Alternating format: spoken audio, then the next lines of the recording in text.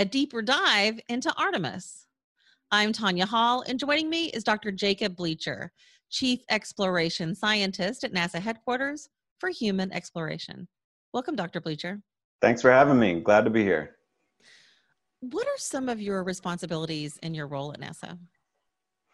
I work for a team of folks in human exploration at NASA headquarters who are focused on how to make sure that our hardware that we'll send to the moon or to low Earth orbit is able to do the jobs that we'd like to see. Technology demonstrations, scientific research.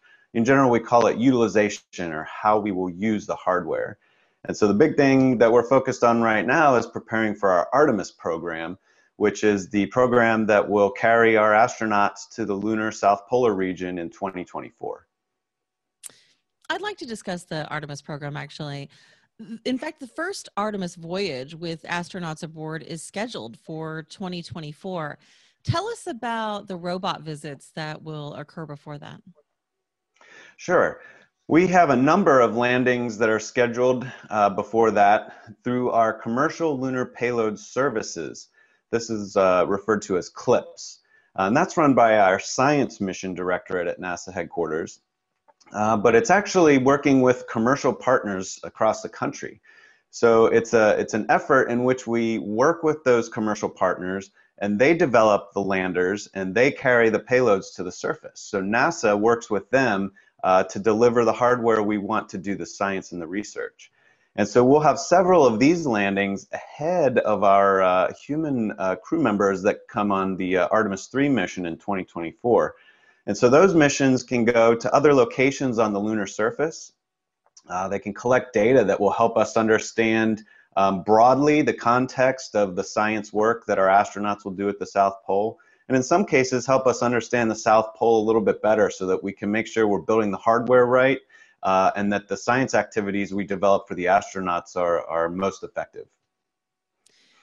What are the goals of the 2024 mission when the first woman and the next man step foot on the surface? Well, you said it right there. The highest goal is to send the first woman and next man to the moon in the South Polar region. In addition to that, they'll be conducting a series of extravehicular activities, or EVAs, that will give us the opportunity to collect samples from places we've never been on the moon in the past. Maybe to deploy some science instruments or technology demonstrations that will help us better plan how we do longer excursions on the lunar surface in the future. So these together will be some of the tasks that they're doing, but also we'll be testing out brand new landing systems. So we have a system we're developing called the Human Landing System. And it's been a long time since we were tasked to develop a lander like this. And so we're actually working with commercial partners right now to develop these landers that will carry our crew members, our astronauts, to the lunar surface. Why did NASA choose the moon's South Pole? The South Pole is a unique place. First of all, we've never been there before. So the Apollo landings were more equatorial. They were on the Earth-facing side of the moon, kind of in the middle. And so we have a bunch of samples that we brought back from there, a number of observations from each of these landers. The polar regions are places that are relatively unexplored. Now, the South Polar region has potentially two resources that we're interested in using. First of all, at the South Pole, because you're at the bottom of the moon, there are places where in deep holes, sunlight never gets in. So some of the deep craters have not seen sunlight ever. But the flip side of that is that for high topography, mountainous ridges or small peaks that are high above the average terrain elevation, they see sunlight more than average locations on the moon. So during Apollo, the locations we went to see sunlight for about half of the time, but some of these locations can see sunlight for 70 to 80, maybe even 90% of the time. And so that's a resource for us. It helps us develop systems that don't need to tolerate cold temperatures for as long. It's also a good source for power generation. Now, in addition to the sunlight access that we get at the polar regions, we also believe that there is water ice trapped in some of these craters that never see sunlight. So on the surface of the moon, The sunlight helps to strip away water that may collect there or other volatile materials. But when it's protected underneath, mixed in with the surface dirt, which we call regolith, and protected from seeing the sunlight in these polar regions, in these craters, we think we can actually collect or have collected and stored vast amounts of water. So these two resources, light and water, are kind of two big reasons that we want to go to the polar region, the South Pole in particular. Tell us about the Gateway and the role it will play in Artemis missions. Yeah, the Gateway is an orbital platform that will be placed in an orbit around the moon.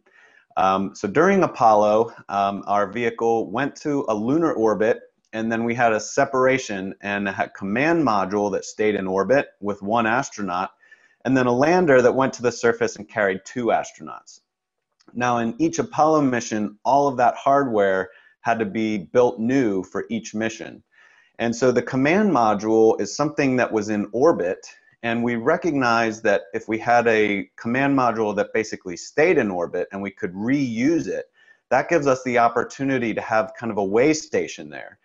And so the landing systems we're developing in some cases might be more than one vehicle. We may have several vehicles that are delivered, and they need a place that they can aggregate together. And so the Gateway would serve as kind of that command post. It stays in orbit. The elements that we send up, whether they're parts of the human landing system, maybe they're logistics resupply modules, they can fly to the Gateway, which will have a habitable environment where astronauts can stay in orbit. And that's kind of the place where we can bring everything together, rely on the Gateway for power and propulsion, and then send our astronauts down to the lunar surface from the Gateway. So eventually we'll have that build up into a position where we can use it for the lunar access, but also to conduct research about the deep space environment, which is a critical part for helping us start thinking forward about preparing for a Mars trip. Speaking of water, you participated in an announcement about finding water in a sunlit area of the moon's surface. Congratulations on that discovery. So, where can the rest of us go to keep track of the progress and updates on Artemis? Yeah, so you can go online to nasa.gov, and if you just do a quick search for Artemis, you'll see a number of websites that link up to the different programs that make up overall Artemis program, as well as the work that we have going on. And of course, you can always go to NASA TV to see any of the updates that we have. We tend to release videos and updates about what we're doing. And you referenced the discovery that we announced this week from the Sophia Observatory, which detected a signature of water on the surface. So that's a great example of something that you can go get updates for at nasa.gov. Thanks again for your time, Jacob. That was Dr. Jacob Bleacher, Chief Exploration Scientist at NASA Headquarters for Human Exploration. And you can find more of my interviews right here or on iTunes, Spotify, and YouTube, or go to tonyahall.net. Thanks for watching.